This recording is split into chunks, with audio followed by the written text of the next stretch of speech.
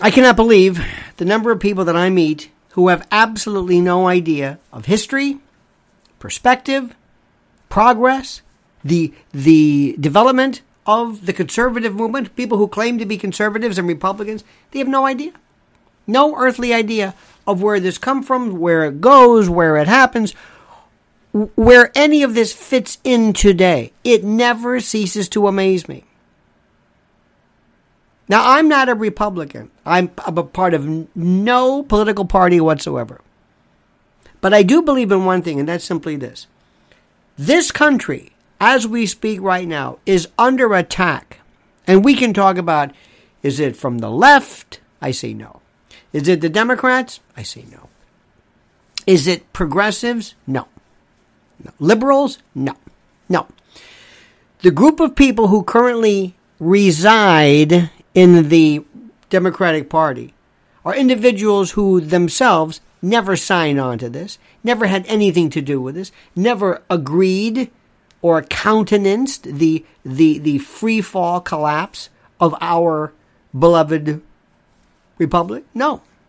Never. Never. It never happened. So what happened? I don't know.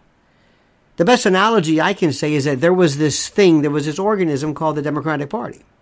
And for years they had progressives and leftists, and maybe there was a communist here or a Marxist here, but they were pretty much rational, reasonable.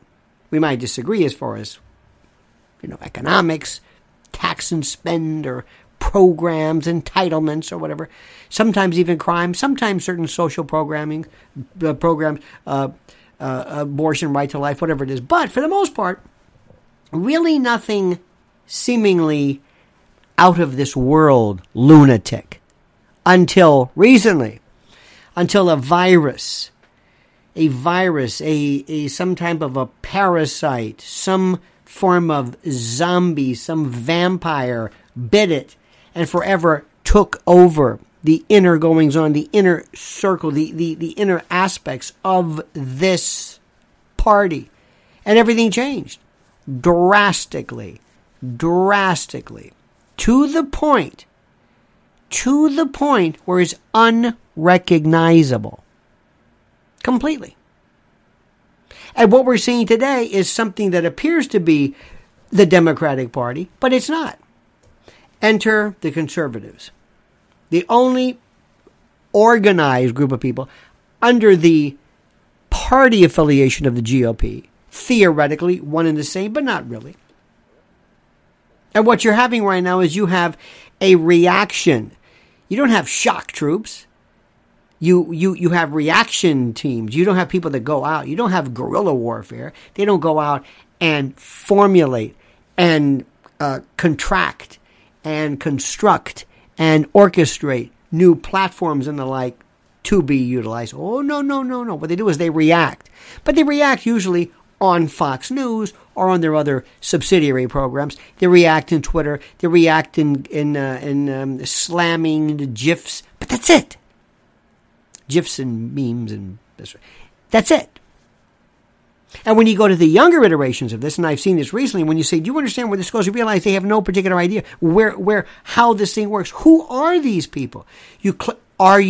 What is it? Are you Republican? Are you GOP? Are you a Barry Goldwater, Ronald Reagan? Are you a Teddy Roosevelt? Are you under what part of this once big tent are you? You don't know. What is your goal? What is your worldview? You have Trump acolytes. You have fans. You have fans who are groupies, who are mindless toadies, lickspittles and bootlickers, obsequious, fawning, I don't know what the word is, ideologues, cult members. I don't know. People who find themselves in the position of how do I say this? In the position of being these, I don't know, subservient groupies, fan club members. There was a time in this country when the Republican Party, very wisely, realize we need a bigger tent. We need more. Again, I'm not a Republican. I'm never going to be a Republican. I have no interest in joining the party. I'm telling you what it is. They're the only people around, the only party available to buttress and oppose this attack on all that is rational in my country. But there was a time when you had the country club conservative type of Republican. No big deal, low taxes, not, social, moderate, fiscal conservative, whatever. And then later on things changed.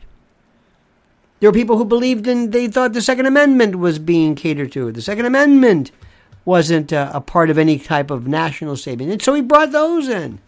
You said, come on, join the Republicans. Then the Libertarians, come on in. Tea Partiers, come on in. Constitutionalists, low tax, come on in. Libertarians, come on in.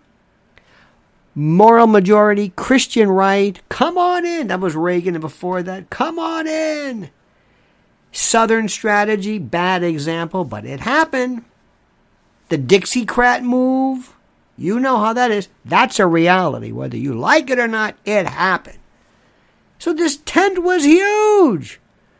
In the 80s, it was all conservative. Everything, media, talk radio, Rush Limbaugh, Ronald Reagan, it was it. The left was just this sniveling, incompetent group of nobodies, these nothing, vacuous, vapid, insipid, void, vacant, little nothing. With their peace sign and maybe... And the conservatives, they had the best symbol. God was their symbol. And the cross and the family and the Bible and the Constitution maybe, but that's it. And what did the left have? Abortion. The peace sign, the dove. Hey. Tie-dyed hippiedom, smoking weed. You were anti-war, it's no war. You were pro-women's rights, women did terrific. You wanted civil rights are better. What is your fight? What are you fighting for? What? You were just kind of and it was all Fox News, and it was...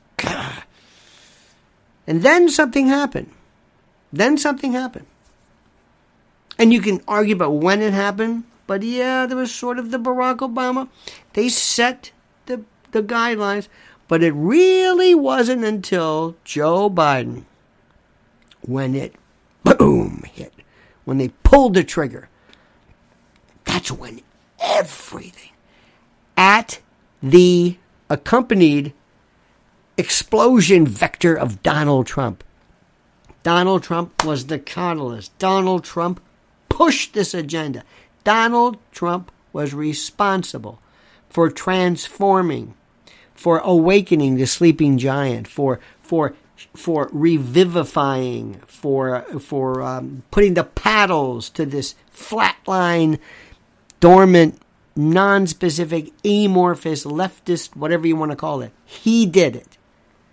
And it couldn't have been done without him. You needed him to stand for the proposition of, dear God, look what's happening.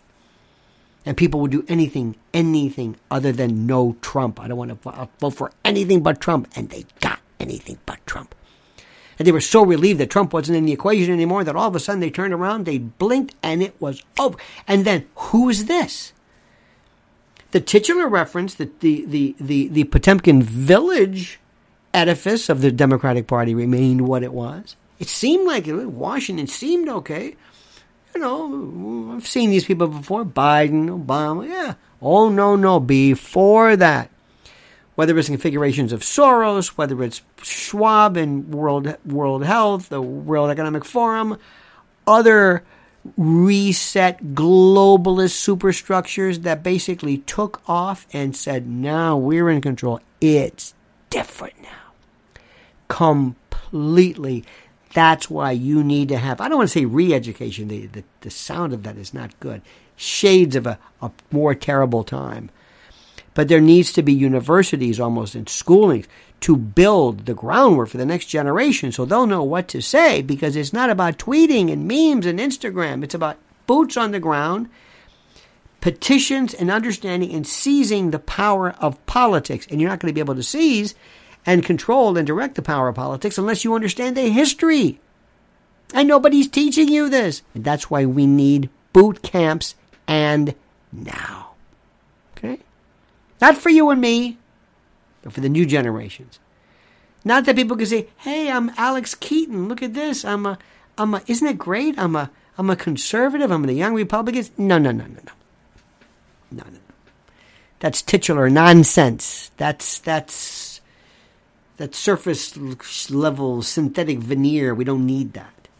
Nobody needs that. We need people who understand the theory, the ideas, the ideations, the principles. Okay? Okay. All right, my friends, or friends, or fiends for that matter.